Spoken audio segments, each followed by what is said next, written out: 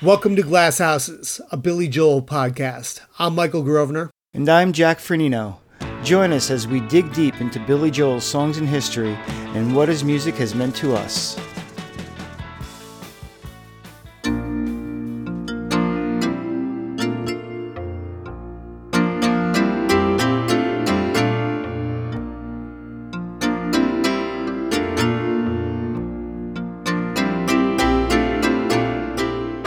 Here at Glass Houses, we're not just Billy Joel fans. We're also fans of other podcasts. Since setting up shop in early 2020, we've connected with other podcasters with shows about music. Some of them have had us on as guests, and now we're happy to return the favor. For our second Roundtable episode, we're speaking with three podcasters who are also Billy Joel fans. They're Stephanie Myers from Stephanie and Stephanie Talk Tunes, Bob Nebel of Tales from the Corners, and Brian Colburn of Playlist Wars, and who recently launched his new podcast, My Weekly Mixtape. Join us as we dig deep, not only into the music and our memories of Billy Joel, but also the craft of podcasting.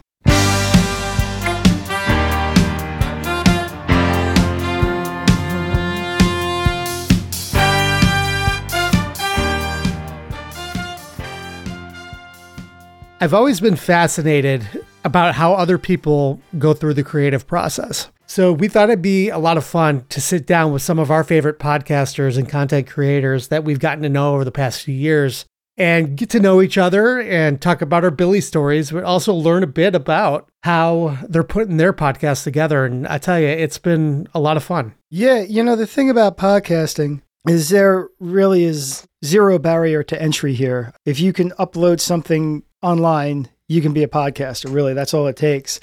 There are some best practices and things like that, but it's not quite formalized yet. So it's a lot of fun to speak with other podcasters and see how they're putting their shows together and what they're doing. Because when you listen to our conversation, you realize all but one of us had a background in doing just this. The rest of us had some sort of background in media, but not podcasting per se, or even broadcasting, at least in front of the mic. And so it was fun to speak with people that are also podcasting, that also have music podcasts, and that also are big fans of Billy Joel. So it was a really nice confluence of everything. I was a listener to these shows long before we connected with them. It's great that we all have a love for music, and that was kind of the connecting point and the through point through all of this. And you can hear the passion in their podcasts as well. Such fascinating stories, and everyone that we talk to has an interesting angle and a totally different, unique angle, but all celebrating the arts and the creative and the music. And people say, is there a lot of competition out there in podcasting? Sure, the field is pretty dense with people doing this, but to me, it's a community. And so any opportunity I have to connect with my peers in the podcast space and talk shop and celebrate the music and what we love, I'm all for it. Thanks to the fact that their downloads, there really isn't that sense of competition. Nobody's fighting for you to listen to their radio station on your morning drive. You can listen to all of them if you want. So it makes it a lot easier for us all to speak and collaborate. So we can get into our conversation here. As teased, there's some Billy Joel talk and there's some podcast talk. And as usual, we did a lot of editing on this. So if you're a person that's interested in the nuts and bolts of podcasting, you can go to our YouTube channel and we're going to put up pretty much the unedited version of that. And you're going to hear a lot that we cut out just because we had a great time, but we got into the weeds with what programs we were using and how we edit and things like that. And listening back, I was like, I kind of want this to be still mostly Billy centered because I don't want to lose anybody on this. And I thought, once again, just like you can download it any time. It doesn't cost us anything to leave the director's cut up. Yeah, and we'll also put a direct link in the show notes here so you can check it out at any time. But it really expands on the conversation that you're about to hear. And without further ado, here we go.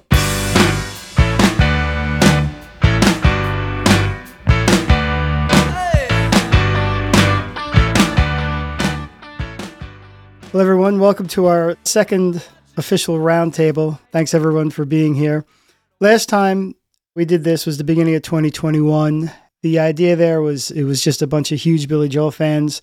And this time we decided to do something a little different. We went with a group of people that we know are Billy Joel fans, but are also fellow podcasters.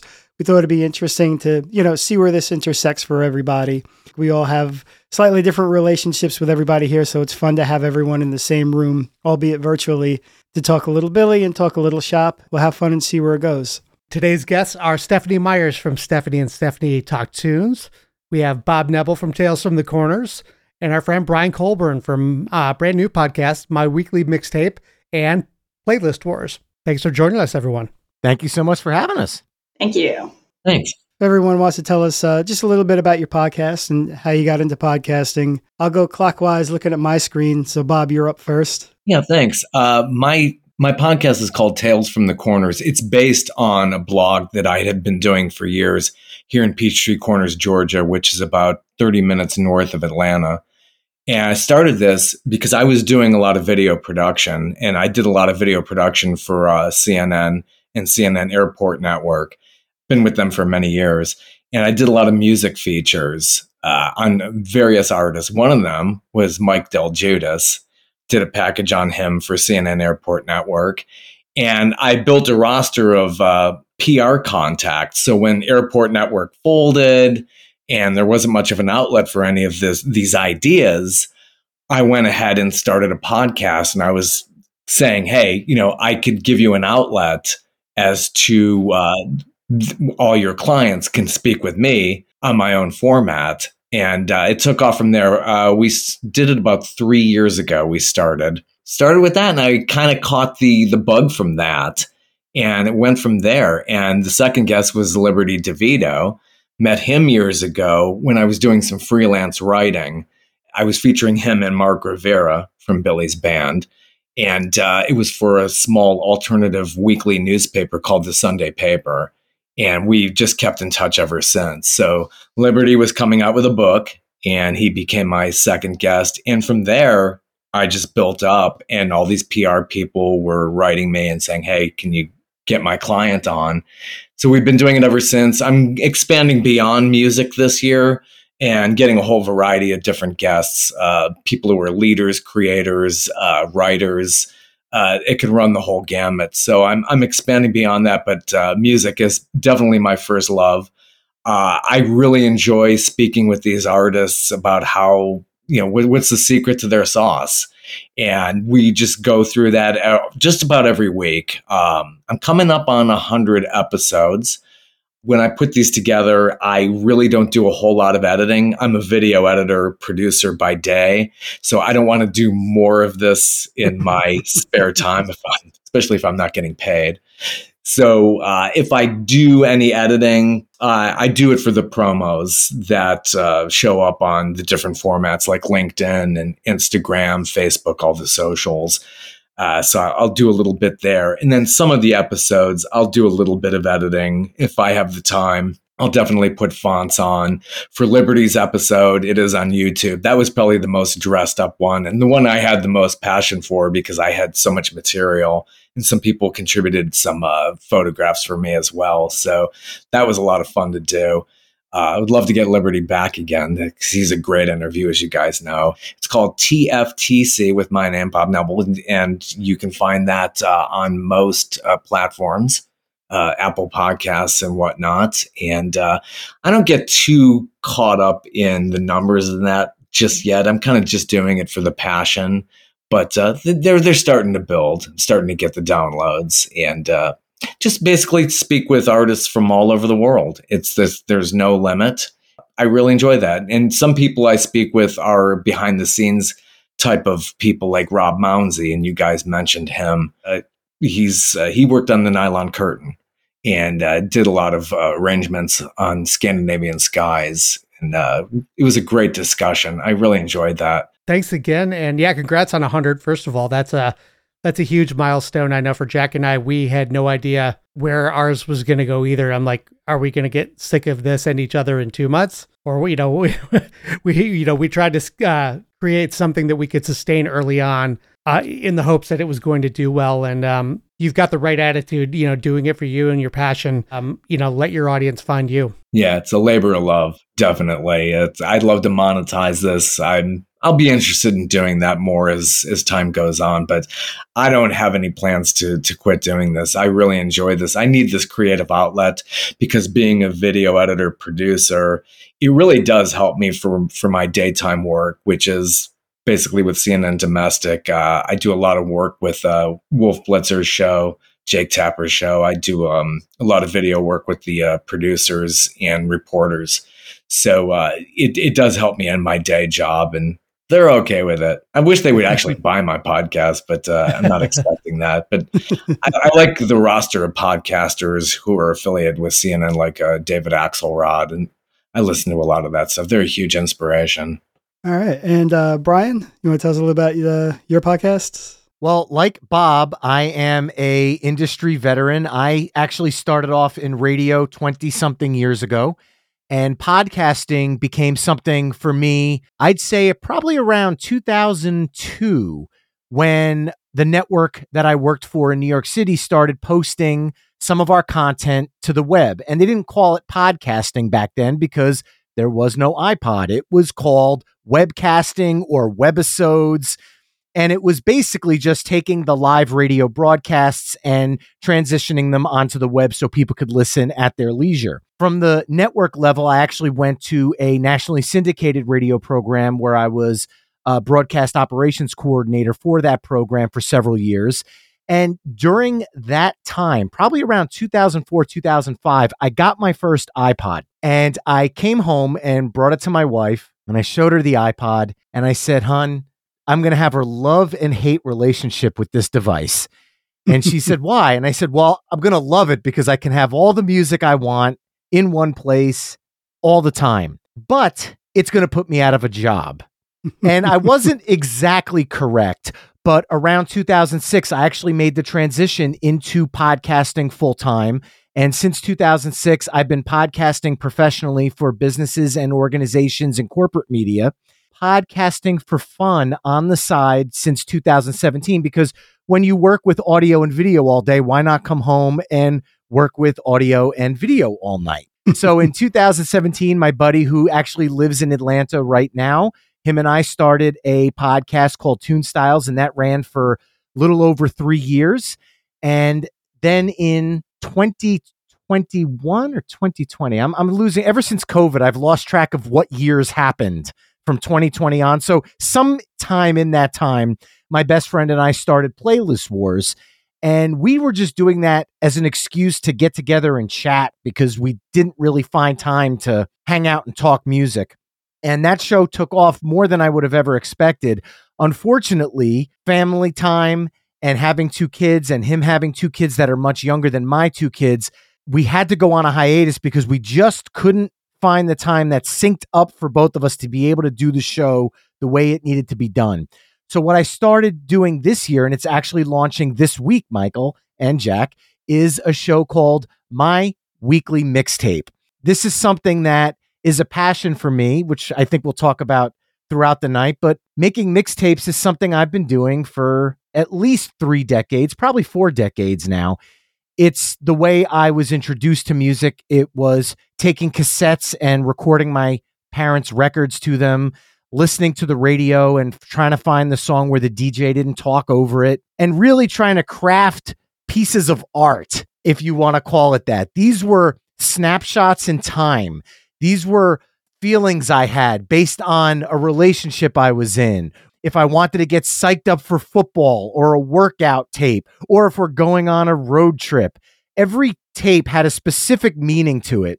And the theme of this show is bringing on somebody else, because when I was growing up, a lot of my friends and I would sit down, play our Nintendo, and talk about what songs we wanted to listen to. And what we would do is we would record the songs onto a tape as we were playing video games. I have boxes and boxes of mixtapes in my basement that I still every now and then drag out and put in just to remember what I was doing back in 1987. This show is kind of a celebration of that, because playlisting, as much as Playlist Wars is a show, playlisting feels a little less personal, because when you sat down to make a mixtape, you were investing time and effort and energy into crafting this personal piece of art, if you want to call it that, because you would take you 3 to 4 hours to make a 90-minute tape. Whereas now I could make a 20-hour playlist in about 30 seconds.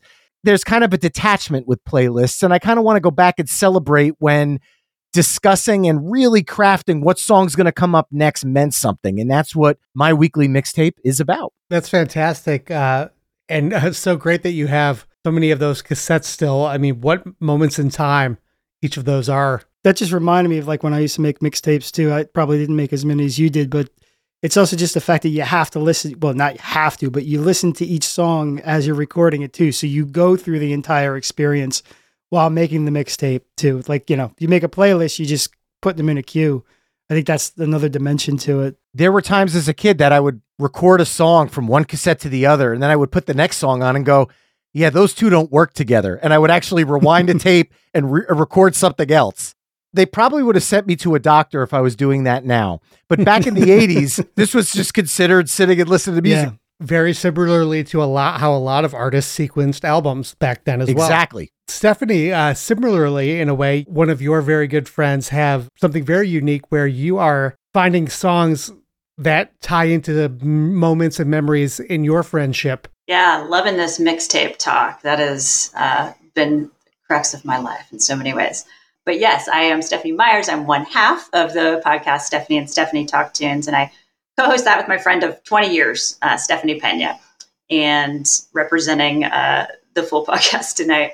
We met in college, and we're both big, long-time music nerds. By way of background, I'd spent some time doing music journalism, and she was in concert production. And we have many, many music memories together over the years and in our friendship. Our angle is talking about the stories and memories that we connect with the music. That's kind of our tagline. So we focus on one song per episode. We talk a little bit about the background of that song itself. And then we share the personal stories that we have connected to that music, including the band, including the song. And so those are usually shared and joint memories that span from our friendship. So we try to make it, in a way, just a music/storytelling hybrid show. And we've had a lot of fun doing it. We started in April 2021, also in the middle of the pandemic, and it has been a really nice, I think, creative outlet for both of us. We're really enjoying it. And, we'd always been told over the years, you guys have so many stories, like you guys just have so many joint stories. And we realized the podcast was just a great avenue for this. And we had a lot of material, and we hope to continue with that and hope to make more music memories together so that we can, continue the show and make it interesting. What was your experience in music journalism? So I freelanced for a number of publications, Music Feeds, Diffuser. The way that we had tied that on recently was I'd interviewed Meatloaf back in the day. And after his passing, I realized I had the audio, which is essentially my audio notes, from that episode and interviewing him. Yeah. We released that, and that was really nice. And as a longtime fan, it was like a cathartic moment for me too, to be able to just kind of have something to put out there in the world. I have a couple from a few people I interviewed that every so often, you go back and you listen to them again. And it's nice to have that, not only the memento, but, just to have that raw kind of unfiltered information coming out of them too. Yeah. Especially if you're a big fan. It's like it's something special that you have. That's really great. Yeah, exactly. It's a little treasure trove. I have a feeling a lot of people that interview these people don't have a lot of musical experience, and they must be asking really rote questions because they get taken aback for a moment. They're like, oh, we got a live one. Like I can actually relax and talk shop for a minute here. Yeah, exactly. It's like, it's a fan. Someone did their research. Right. Yeah, exactly. Brian, I'm curious. You must be one of the first adopters then. If you were looking at this back before the iPod came out, what was it like? Just everybody wrapping their head around the technology. Were there a lot of like learning curves going on as this evolved, or was it pretty straightforward? In the beginning, trying to find the proper compression for the MP3s, because the 128 MP3, which was, if we want to talk Napster, kind of the de facto format file. As soon as I first heard it, I said, this kind of sounds crappy, but heck, whatever. This is where it's going. Okay. But with speech, you were able to kind of dump it down. So trying to find the proper format, because back in the early 2000s, a lot of people were still on dial-up, DSL. So people were not downloading, certainly not 4K video like we are now, but we're talking 3 kilobytes, and people would spend 3 hours at home waiting, like, in 3 hours, this song will be mine, and that's something that's a lot different. But back then we had to kind of take note of that, because if you uploaded this massive file, people would never get a chance to hear it. The other adoption was the radio industry that I came from wasn't necessarily welcoming podcasting with open arms. They were kind of coming at it as a intruder or an enemy. And I went to a radio conference once, and I was speaking about the fact that I was veering into more of podcasting. And I was told flat out by somebody who I truly respected in the industry that I was a traitor to the radio industry. I was not staying true to the format. And I said, there's no reason why the two can't coexist. And if they don't coexist together, it's going to mean the death of one of them. And we don't want that, because not everybody can listen at a specific time. And I think the beauty of podcasting is you're able to get the content you want when it's best for you, because at the end of the day, all we really have is time. And if you're in your car, if you're out for a walk, your favorite radio show might not be on the air at that time, but through the magic of podcasting, you could take that with you wherever you go and listen to it at your leisure, but still support the people that are on the air. So as far as I'm concerned, the two need to coexist, because I can't see a world, and I don't ever want to see a world, where radio's not a part of it.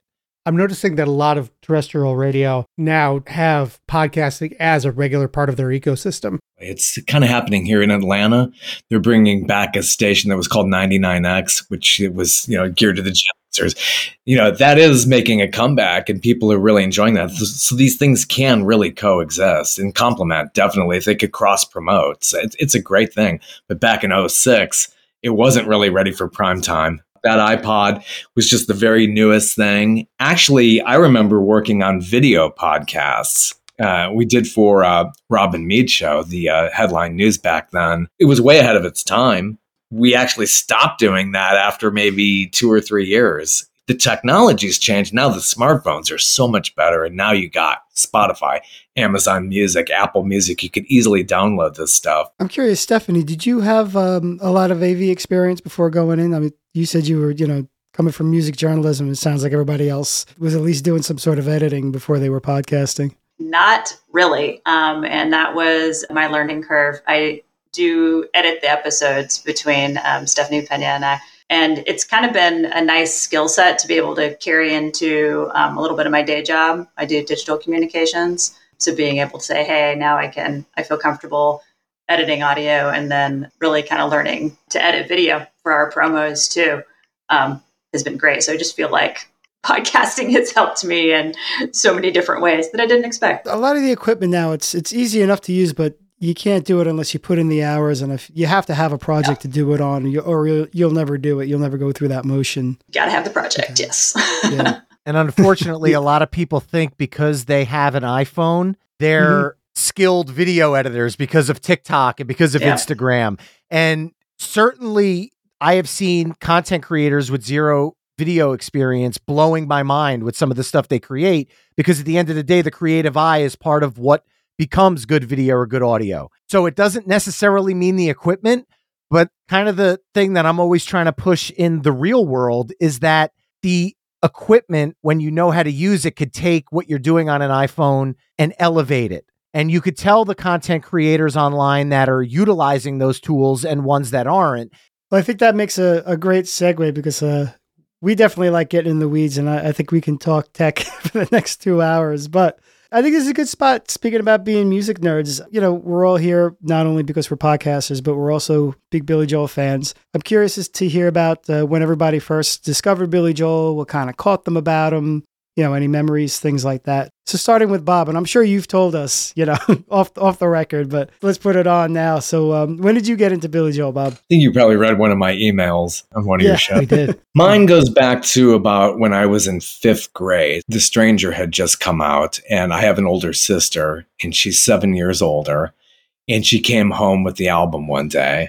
And I kind of knew about him because Just the Way You Are was already out. The single was out. I think she already had the single, but she got the whole album. I was like, what's this all about? When she wasn't around, I kept spinning it and spinning. I was like, I never listened to an album all the way through, but this really caught me, just start to finish. And then she got the 8-track. And that was really cool because we can play that in the car and I can sit there and put, pictures to music. And it was just wonderful. But, in the old Delco 8-track, that actually would cut some songs in half. I think Italian Restaurant was cut in half easily.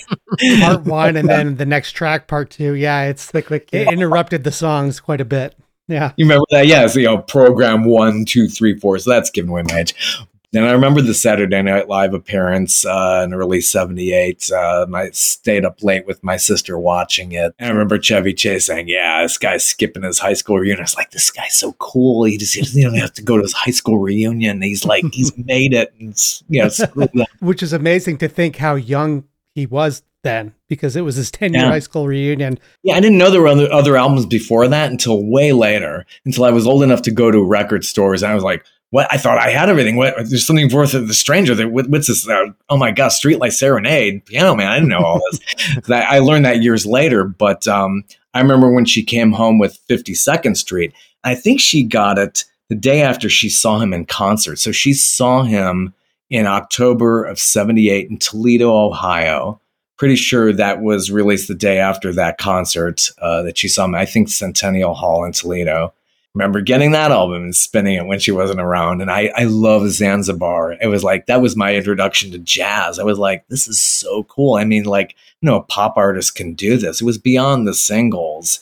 Just really been through with him ever since. I remember she brought home Glass Houses, just serious, true rock and roll. And from there, I was really hooked. I didn't see him live until I was about 17. It was Innocent Man tour, from Piano Man to an Innocent Man. And I was just completely blown away. My seats were terrible. I joked with Liberty about the first time I saw you, by the time we got to My Life, the second song, why does everybody want to get high? I mean, who's getting high to My Life? I'm what I can see, Pink Floyd, something like that you're getting high to, but really? Then saw him on Stormfront. I remember when Stormfront was released. I was already here in Atlanta. And I remember going down to Turtles Records and getting that on CD and thought, wow, is this guy really jumped the shark here? I mean, he's not using Phil Ramone. He's guy from Foreigners co-producing. What's going on here? Saw him in 1990 around July 4th. Next time I saw him was Face to Face, also in Atlanta. Years later, I met Dave Rosenthal, who was Billy's music director. And he was telling me that they actually rehearsed the first Face to Face tour completely in Atlanta, the then Georgia Dome. Just really been into it ever since. And a lot in the orbit. I've been very close to Billy Joel's orbit. His second wife had a show on CNN. I used to do what's called mastering it. And I think you guys were curious about this. As an editor back then, you'd have to take the pieces parts of a show and work with a crew to put it all onto one tape. And she did a show called Living in the 90s. And lasted about 6 weeks. Christy was then canceled, and she went on Regis and Kathy Lee and was saying how wrong she was by the executives at CNN that her show was let go after only about maybe 6-7 weeks. That was my experience with Chrissy, but she did have Billy on one of the episodes. So I saved the tapes. I don't know if I sent you a still of that. I do have. It's only 5 minutes of what they call leads, where they're introducing the packages and the outros and all that. And then wouldn't see him again for a while. I saw him in 2007 and had really, really good seats to that show. I finally got to see him really up close. I was in the 7th row for that show. And that around that time is when I spoke with Mark. I did an interview with him. So I probably have the audio somewhere. I wish I could release that. Stephanie, how about you? What are your, earliest memories of Billy Joel? Yeah, hard to top all those. I'll just say straight up. But I have been a fan since childhood, really. My parents played him a lot, and he's the soundtrack to a lot of my childhood memories in the 80s. And I always just think of the great 80s music videos. I think Uptown Girl was one of the first music videos I remember seeing from anybody at all. It was oh, wow.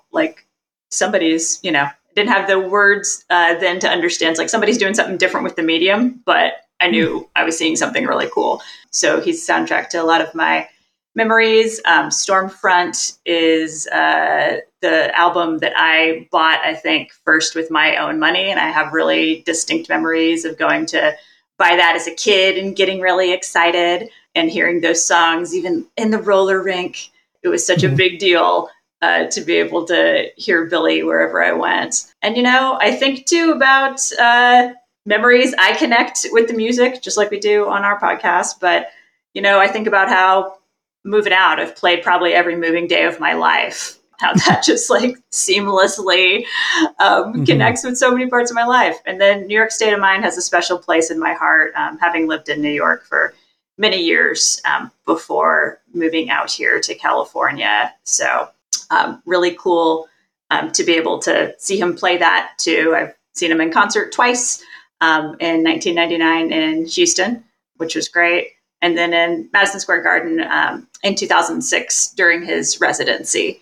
So that was... Oh, you got to see one of the 12 Gardens shows. That's great. Yeah. It was a fantastic New York memory. And I just think about, Bob, you're talking about how he works a room. And that's what I always think about with him, because not everybody can play arenas well, but he knows how to play to the last row. And I really appreciate that about him. Not everybody can do it. Everybody can do it. I was gonna say, yeah, Billy was actually my first arena show, so like that set a high bar, because I saw him That's in so cool. Nassau Coliseum, and he was just joking around like he was in a club. Yeah. Just a total command. Yeah. And Billy also started becoming conscious about leveling up to the big venues like that. That's a big part of why Glass Houses sounds like it does. He's like, I want it to be 5 guys in a room. Yeah. Who play like really stripped down, tight rock and roll that's going to sound good in a big place. Yep. And that's why he's one of the greats. Brian, how did you come online with Billy? Similar to Stephanie, growing up in the 80s, my first memories of music involve pretty much 5 albums. My parents would take out their vinyl. The Cars' Self-Titled, which is my favorite album of all time. Huey Lewis and the News Sports. Pat Benatar, Precious Time. The Muppet Movie soundtrack, and Billy Joel's Glass Houses. Growing up, my parents had an 8-track player in their car, and the first mixtapes I made were actually with my father, who would take the records and record songs from each record onto an 8-track that we would then bring into the car. And a lot of the songs came from those albums and from Glass Houses. My favorite song from Glass Houses was always Sometimes a Fantasy, to the point that I actually got in trouble at 5 years old for picking up my parents' phone, putting the needle down on the record and trying to figure out what numbers he was hitting at the beginning of the song. And I think I had dialed 474-465-1235, happened to be the numbers that I thought it was as a kid. And to this day, I still think it is. When I was around 9 or 10, my parents went out to their friend's house and brought me along. Or there was no kids there. It was just me. And it was all my parents and their friends. And I'm just sitting in the living room, just kind of twiddling my thumbs. They lived right down the hill from a Kmart. My dad said, "You got your Walkman in the car, right?" I said, "Yeah." He goes, "Come with me. I'll take you for a ride and I'll get you a cassette so at least you have some, music to listen to." So he brought me down and I got Greatest Hits Volume 1 and 2 on cassette. And I started realizing that Billy Joel had other music besides Glass Houses. And I fell in love with all of it. And then as I got older, I kept going to record stores and trying to find cassette and then transition into CDs. I actually would go to some stores that still had vinyl in the late 80s, early 90s. And that's when I stumbled across this weird looking album with these 2 Vikings on the cover called Attila. And it said Billy Joel's earliest recordings. And I'm like, what is this? I love Billy Joel. So I grabbed it, brought it home and said, what is this? This isn't Billy Joel. And then, at the time there was no internet to look this stuff up, but it was just this strange album that I owned that I was so blown away by kind of the weirdness and psychedelicness of it. And I followed him for years. I've seen him about 10 times. And I'd say, Stephanie, I probably sat right next to you because I was at one of the 12 Garden shows. And very cool. The night I went, this was my 5th time seeing him. And I had always waited for one of my favorite songs to be played, and he never played it. And finally, on this snowy night in New York City, where we slid all the way through the Lincoln Tunnel, trying to get parked to get to the show, he finally played Captain Jack live. And I honestly believe in my heart of hearts, if you listen to the 12 Garden CD, you hear me screaming, "Yes, it's happening!" as he started playing it, because I was so excited to finally getting a Captain Jack. I've seen him several times since, hasn't played it since when I was there. My daughter's godfather and I went in college. We actually told our teacher at the beginning of one of our broadcasting classes, we said, "Look, the class starts at 5, but is there any chance we can cut out at 6:00? Because they were very strict with leaving class early. What's going on? We got tickets to see Billy Joel at the Izod Center, and we don't want to miss this. I don't think it was even called the Izod Center. It might have been Continental Airlines Arena at the time, back in the late 90s. This was like 99.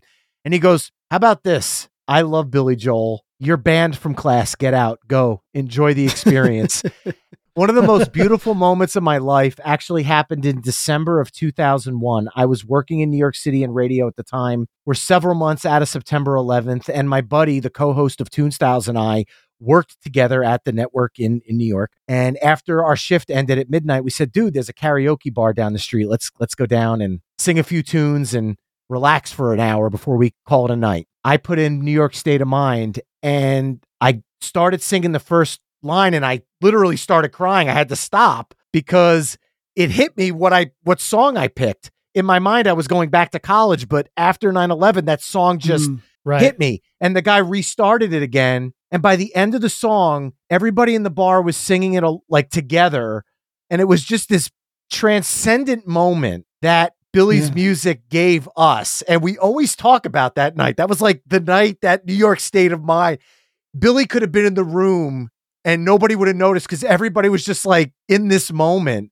Yeah, both that song and Miami 2017 took on a whole new life after that. Yeah, the Billy's music is always been a special place in my heart. And back in Way Up in your stories, I was Christmas shopping, and my daughter has a record player now, so I had to go to a record store I didn't want to go to because it's big, but it's expensive, but they had a lot of new stuff. You're not supposed to be shopping for yourself anyway, and I'm dropping like way too much money, like totally paying the idiot tax for not looking around earlier and having to pay extra to pick it up off the shelves.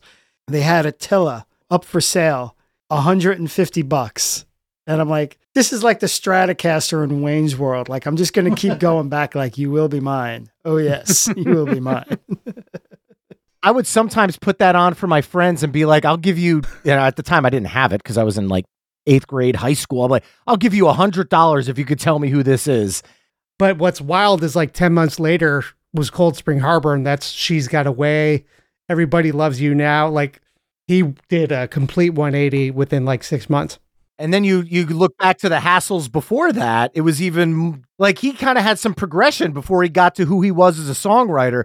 But I have to believe in my heart of hearts, the beauty in songs like Zanzibar that Bob talked about earlier, I think that came from the fact that he had such a well-rounded musical education in life that he was able to kind of branch out and do these things that were not typical to the, I don't want to call it pop rock as an insult, but at the time, right, Billy Joel was considered pop rock, not pop so much, more leaning rock, but he was definitely considered a pop artist at one point, especially when he was the MTV darling that he was. I have a tape of Attila in the car. I bought like an 03 2 years ago. I'm like, I'm going for it, man. It had like 60,000 miles, so it had tape player. So I dug out the tapes, and one of them is Attila. I did the same thing to my cousin. I was like, guess who this is? And it took him a minute. He's like, oh man, I've heard about this album. So he borrows the van and he listens to it. He goes, I feel like this would go over now. He said, I think back then he would have been just another guy doing like kind of Deep Purple blues, rock, freak out kind of stuff. And he kind of put the bug in my head a couple of days ago. I got to find the guy that can do it. He's like, he said, I'm surprised nobody's covered that album now and like just put out like a reimagining of it. How beautiful would it be if he just opens a garden show with something off Attila? Yeah, it just comes. How many minds would be blown? Like, it would just be like, what? Unfortunately, the answer is 7, but yeah. And 4 of them are on here now. Yeah, exactly. He really has a hard time. Like, he's very sensitive to audience reaction. So I know he would definitely never entertain it, even though I think it would be great. My daughter's godfather and I, we went to see one of the garden shows on this last 90-something show run. And every time our friends would post on Facebook, they'd be like, look, Joe Elliott came out. Brian Johnson came out.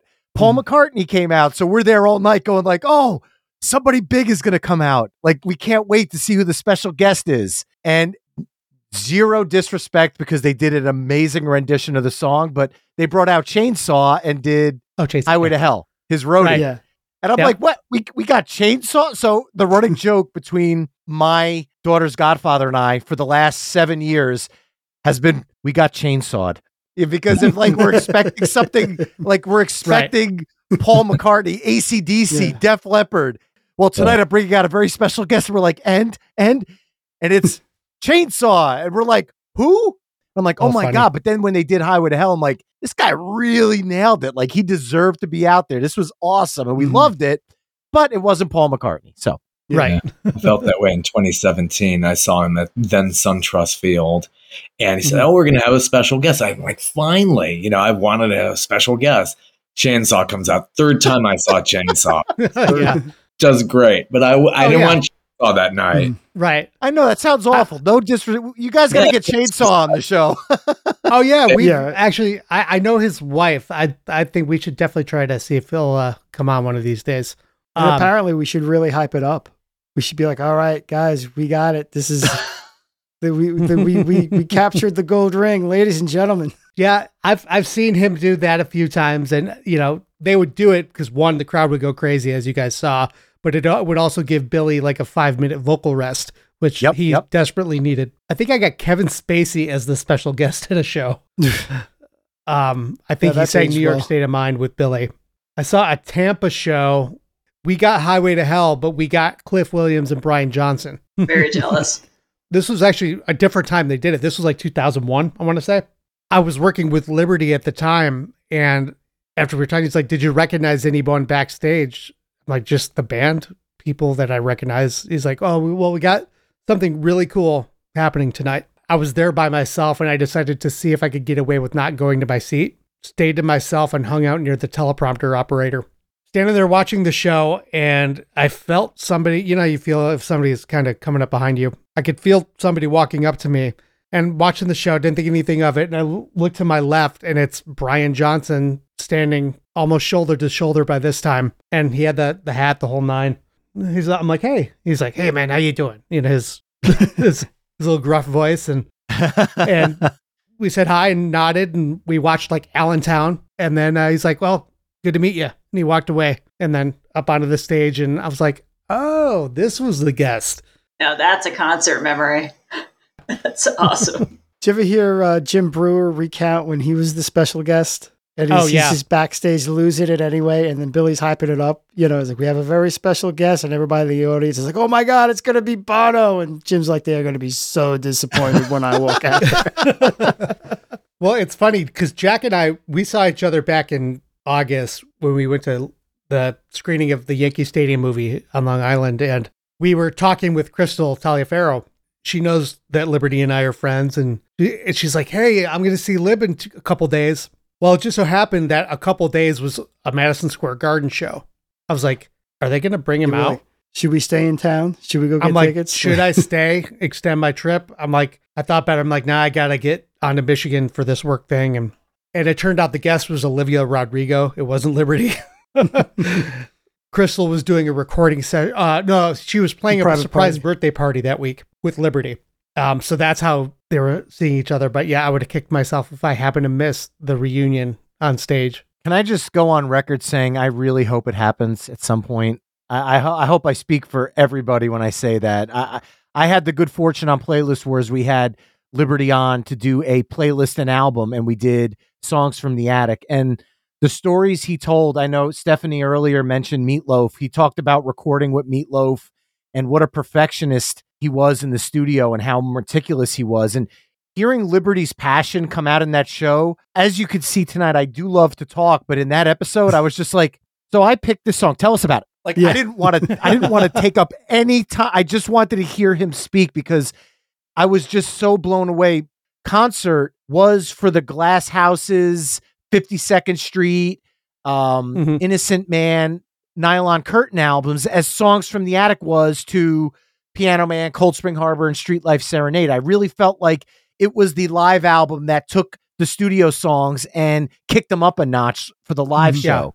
Basically, Songs from the Attic and Concert, or whatever the million different versions that you see written out, are my two favorite Billy Joel albums, and they're live, which is really odd because I'm not normally a concert album person, but those two are just prime examples of live albums done just perfection. And that's why they always tried to keep the records as live as possible, because Billy preferred the live setting, and he had such a great band. It was like lightning in a bottle back then.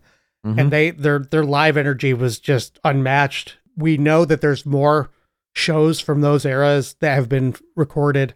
We're kind of nudging them to be like, yeah, there's a market for some of this stuff. Keep digging. Come on.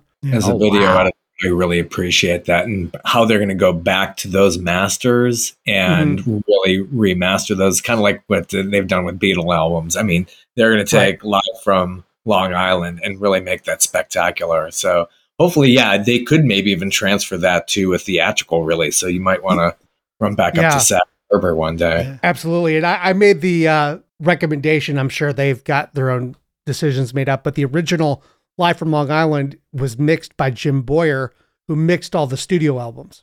So that's why that one sounds especially good. And he did Songs in the Attic as well. But Brad Lee is a mixing engineer as well. He's the one guy who has, like, as Jack, I think you said, like the rightful heir. You know, he can mix a record like a Jim Boyer record. And we feel like it has, you know, it deserves to be done by somebody who has that touch. So do you think they'll do a remix of it, like they did for the Yankee Stadium, with an actual audio remix? Because they've got the multi-tracks.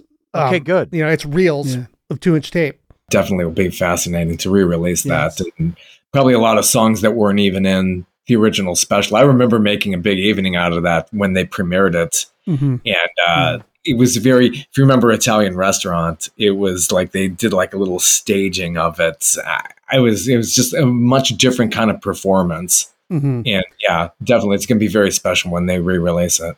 I'll be curious if this isn't too in the weeds, but I'll be curious, Bob, if they keep it in the original 4:3, or if they'll try to do some creative pushing on the original VHS tape to kind of give it the 16:9 look. Sometimes that's hit or miss. If you do it the wrong way, it could. Right. If it's shot in 4:3, you're going to get those black bars on each side, or you could put it over itself in background. Some people say that's very distracting. So they say, hey, get rid of the wings. Well, what does that mean? Get rid of the wings each side. So you blow it up, but then you're going to miss some of the screen. You're going to miss some objects on the screen. So it will be interesting. I've seen it where they could successfully bring it up, and that's probably stuff that's way out of what I own here.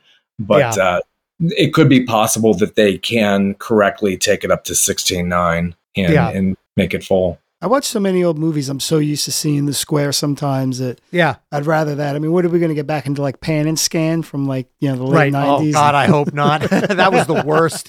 Right. Movies made you dizzy. Oh yeah.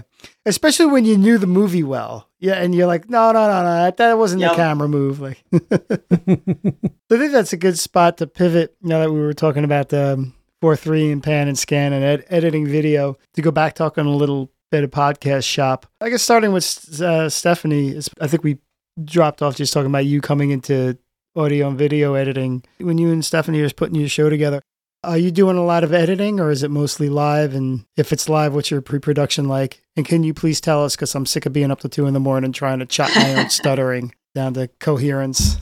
Sorry. Yeah. We do quite a bit of editing. We try to keep things as tight as we can. And we always say, too, that part of it is just making sure that we are being really interesting to others. I was like, we don't want to make this sound like a phone call. It's going to be boring. So we try to keep it to about a tight 30. So we smooth a little bit of the narrative. We smooth if we're going off a little bit. And then depending on how ambitious I feel, I try to remove some ums and pauses as best we can, but depends on the bandwidth that I have, especially at the end of a work day if I'm trying to get things out the door.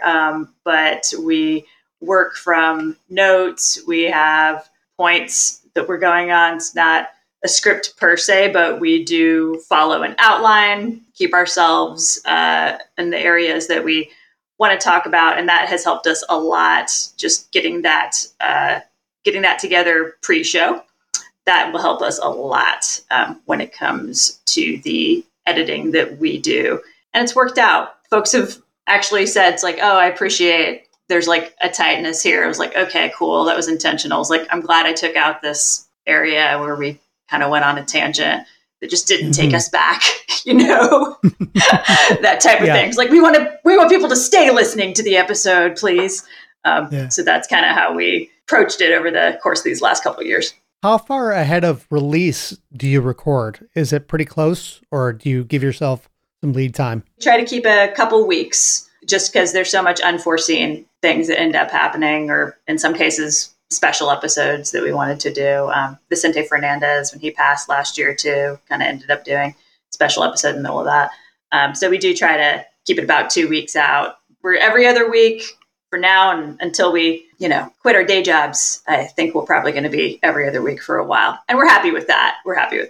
Did you and Stephanie look up any techniques, or did you both kind of teach yourselves what you were doing, how to set it up and go at it? We, did a little bit of a hybrid of both of those things. We wanted to make sure we were recording just with best practices and approaching that in the right way. Equipment wise, wanted to make sure we were doing industry standard.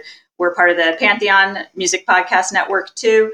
So they had helped us too, just in terms of getting us decent mics, making sure we had that, which has been really nice because we are also, as I think most co-hosts across the country from each other.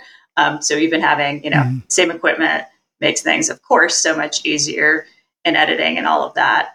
But it's been nice. I've even had, folks come to me to say, hey, can you edit my podcast if you have time, that type of thing. So I feel like all these skill sets have kind of come together for us and helped in a larger way. So it's been nice. Now, Bob, you've mostly been behind the scenes, right? Is this pretty much your first time being a host? Oh, absolutely. Yeah. The only thing I did basically that came close to being on camera with CNN is sometimes I do voice translations. We get stuff from all over the world, got to translate. I've been doing that for ages. I really enjoy getting on. And again, this is good for producing and learning how to do research and coming up with questions and doing conversation. And also for my writing, I did a lot of freelance writing as well. And it's funny because you mentioned, Brian mentioned Huey Lewis. I interviewed him years ago for a newspaper feature I did on him and met him backstage too. So it's great, and it's makes me definitely a better producer and researcher and writer. Brian, tell us a bit about your production process. My editing depends on how we record. A lot of times with Playlist Wars, we just use Zoom because some of our guests are not professional podcasters. Some of them are just friends of ours. We have more famous guests on the show. We were lucky to have Kevin Baldus of Lit, Rob Felicetti from Bowling for Soup. Obviously, I mentioned Liberty DeVito. To go into an app or a recording equipment that's not industry standard, sometimes the guest will, maybe I'm going to cancel. But Zoom, because of the pandemic, became everybody knows it. I personally prefer a little bit better of sound quality because Zoom does the Zoom compression. But at the end of the day, I've played it for some colleagues of mine and people that I've trusted through decades, of people that I look up to. And they said, look, at the end of the day, you're still compressing the final MP3 down. Most people are going to be listening on Bluetooth headphones or across their car over a Bluetooth connection, which is going to compress it even more. Don't stress about Zoom versus a different competitor, so to speak. So for me, my biggest things with editing the shows are, is there good noise cancellation in place? When somebody's not talking, are you hearing the clinking of their glass? Or sometimes if people are mic eaters, which I happen to be, I'm always cognizant of making sure I'm not into the microphone when I'm not speaking, because that makes it a disaster for the person who has to edit my appearance or myself if I'm editing it. But at the same time, I sometimes have to keep myself in check because I am an audio editor. So some things that bother me won't bother 99% of the population. So at that point, I call my wife in and say, does this bother you? And if she just looks at me and goes, No. Why? Then I know I'm overthinking it, and I got to Right. check my professional brain a little bit and not overthink it. You know, the landscape is littered with podcasts. And that's one easy way to click the off button is if the audio isn't happening for whatever reason, you're not going to fight through it just to try and get to something.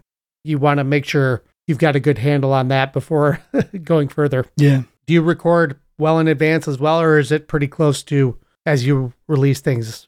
I am very much a well in advance person. I like to have a 3 to 4 week buffer if possible. I'm kind of setting myself up for failure because the word weekly is in the show. At the time of this recording, I am currently recording episodes that are launching at the time that this episode launches. So when life happens and family situations arrive and work situations arrive, I got a buffer zone where I can miss 2 weeks but still have 2 weeks to catch back up. So we'll go from everybody doing a whole bunch of editing to the Jack Kerouac of our group, which is Bob Neville, who Yes, just lays it all out there. And it works really well. I've been catching up on some of yours. And how is it riding that wave, knowing that you're not going to do a lot of editing and getting some good content out of somebody pretty much in one take? Pretty much all in the research and knowing that you've got enough content there and get the people to fluently talk. I don't have a time limit or anything like that. It's just like, let's just do this and let it free flow.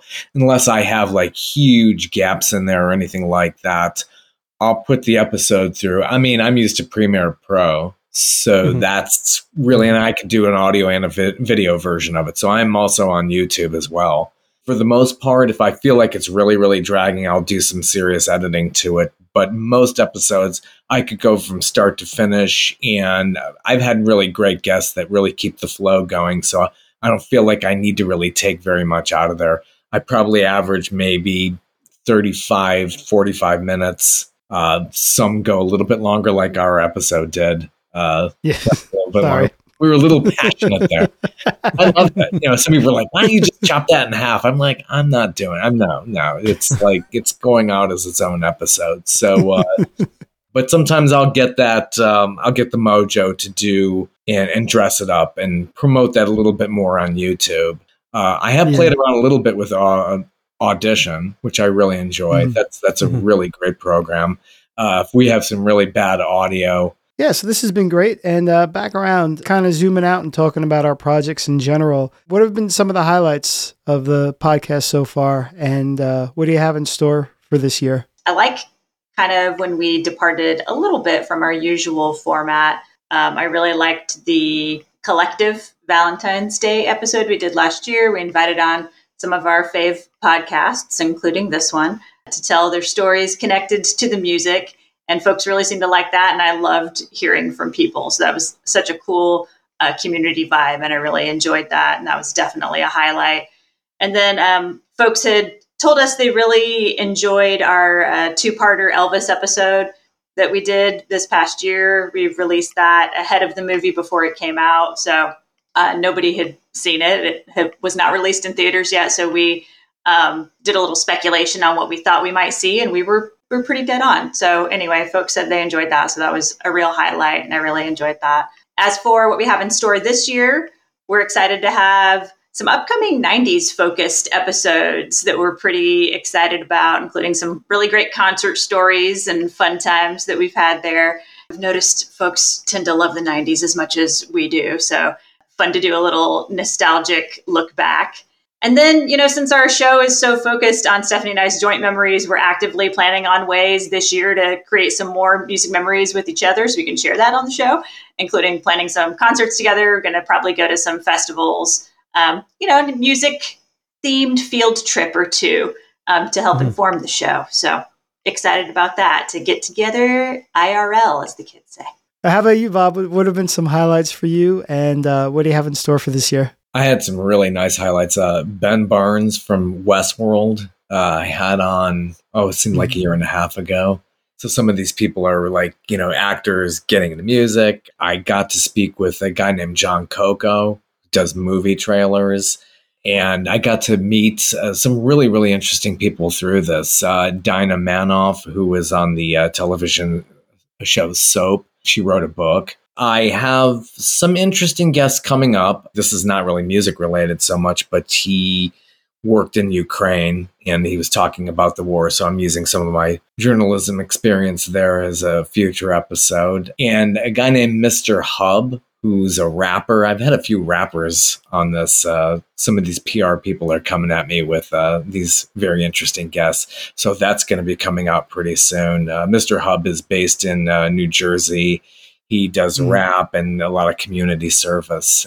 So it's a little balance of both of those. Plan on a lot more music guests and it's just expanding beyond that and having a whole wide variety of people who've been from all walks of life. So, Brian, reaching through your long and storied career in broadcasting and podcasting, what are some highlights from your podcasting? And tell us a little more about the show that's launching the week that we're recording this. The week that this show gets released, my new show is going to be available. It's called My Weekly Mixtape, and I'm hoping to keep this one running for a long time. This is the first show that I'm doing by myself as the sole host. I'm going to have a guest on each week. And like I said, we are going to craft a mixtape each week based on a topic, theme, band, or genre. And what we're going to do is craft it like I did when I was a kid. The guest will choose a song, and then I will look at that song and say, what would I follow that song up with?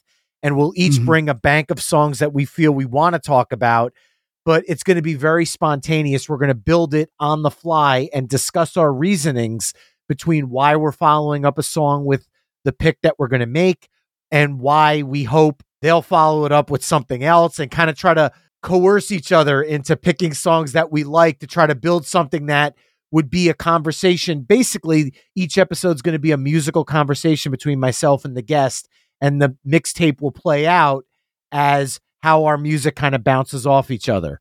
And honestly, the reason for me that I do podcasting is to have conversations with people. So it has been an absolute honor to talk with you, Michael, Jack, Stephanie, Bob. I think you guys all have incredible products, and I am very thankful to be able to share this space with you all and have these conversations with you. It means the world to me, because anybody who knows me for more than 10 seconds knows that I'm always going to try to spin the conversation to music, and to have 4 other people willing to sit and have this conversation with me tonight, it makes my heart happy. So thank you guys for what you do, and I appreciate all your shows, and thank you so much for keeping this conversation going in podcasting, because I'm just honored to be a part of this circle with you guys. Well, thank you, Brian, so much for coming on, and to Stephanie and Bob, I feel like that's a good place to end it right there. Thank you all so much for coming on. It's a lot of fun, actually speaking with other people doing the same thing and seeing where we're the same, seeing who's doing what differently, and just getting to collaborate. Podcasting is great and we're all having conversations, but we all end up in our little silos. So it's great to speak with new people and just have that interaction. Yeah, I couldn't agree more. As someone who's a music fan like you all, I've always been someone who loves peering behind the glass and seeing how the sausage is made and how the magic comes together. So to have some of our favorite podcast hosts on with us to learn about your craft and how you guys put your shows together, it's a real treat to get an inside look at your processes. Thank you so much for having me on. This has been great talking with all of you. It's been wonderful. Thank you. It's been fantastic.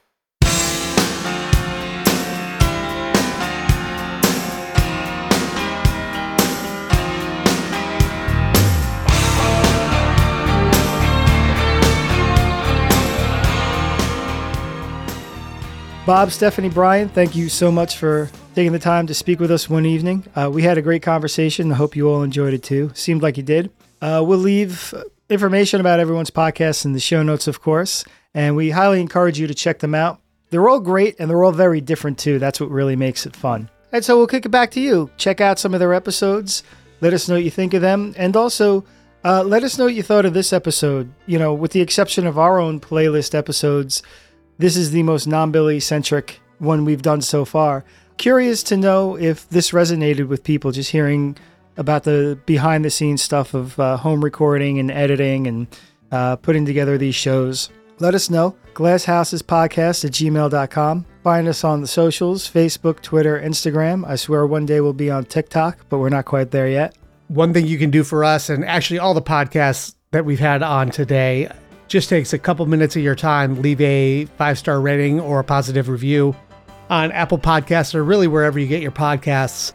It just takes a second, like I said, and it really goes a long way to help put us in front of more eyeballs and earbuds. And it's a great way to help grow the podcast community, and your help is more than appreciated. And again, we want to thank all of our guests. Please go check out their great podcasts. Again, we had Bob Nebel from Tales from the Corners. We had Brian Colburn from Playlist Wars and his brand new podcast, My Weekly Mixtape. And then Stephanie Myers from Stephanie and Stephanie Talk Tunes. Great folks with some great content. We think you'll love everything they're doing. We're definitely fans, so we hope to turn some of y'all onto what they're doing. So please check them out. Give them some love as well. And we'll see you next time. We'll see you soon, everyone. Thanks.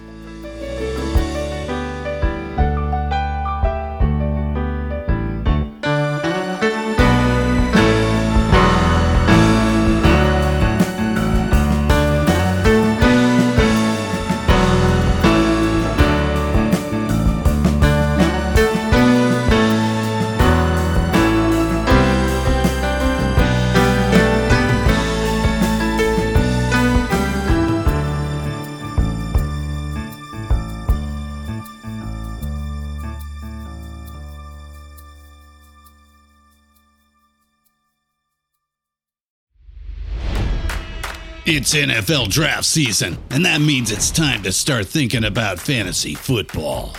FantasyPoints.com features industry-leading experts and prognosticators using proprietary hand-charted data to help you score more fantasy points. FantasyPoints.com is the place to go for whatever kind of fantasy football you play. Whether you play fantasy football, daily fantasy sports, or do a little bit of everything, Fantasy Points has the meticulously researched content to guide you to victory. And why wait for the fall? Fantasy Points also covers the new spring football league, the UFL. Join the guru, John Hansen, Scott Barrett, Joe Dolan, and other massive names in the fantasy football universe with an exclusive offer. Use code Pantheon for 15% off any Fantasy Points package, including the all-in package, with access to every article, tool, and data nugget that Fantasy Points has to offer. That's FantasyPoints.com and code Pantheon for 15% off at Fantasy Points. FantasyPoints.com, code Pantheon. Score more fantasy points.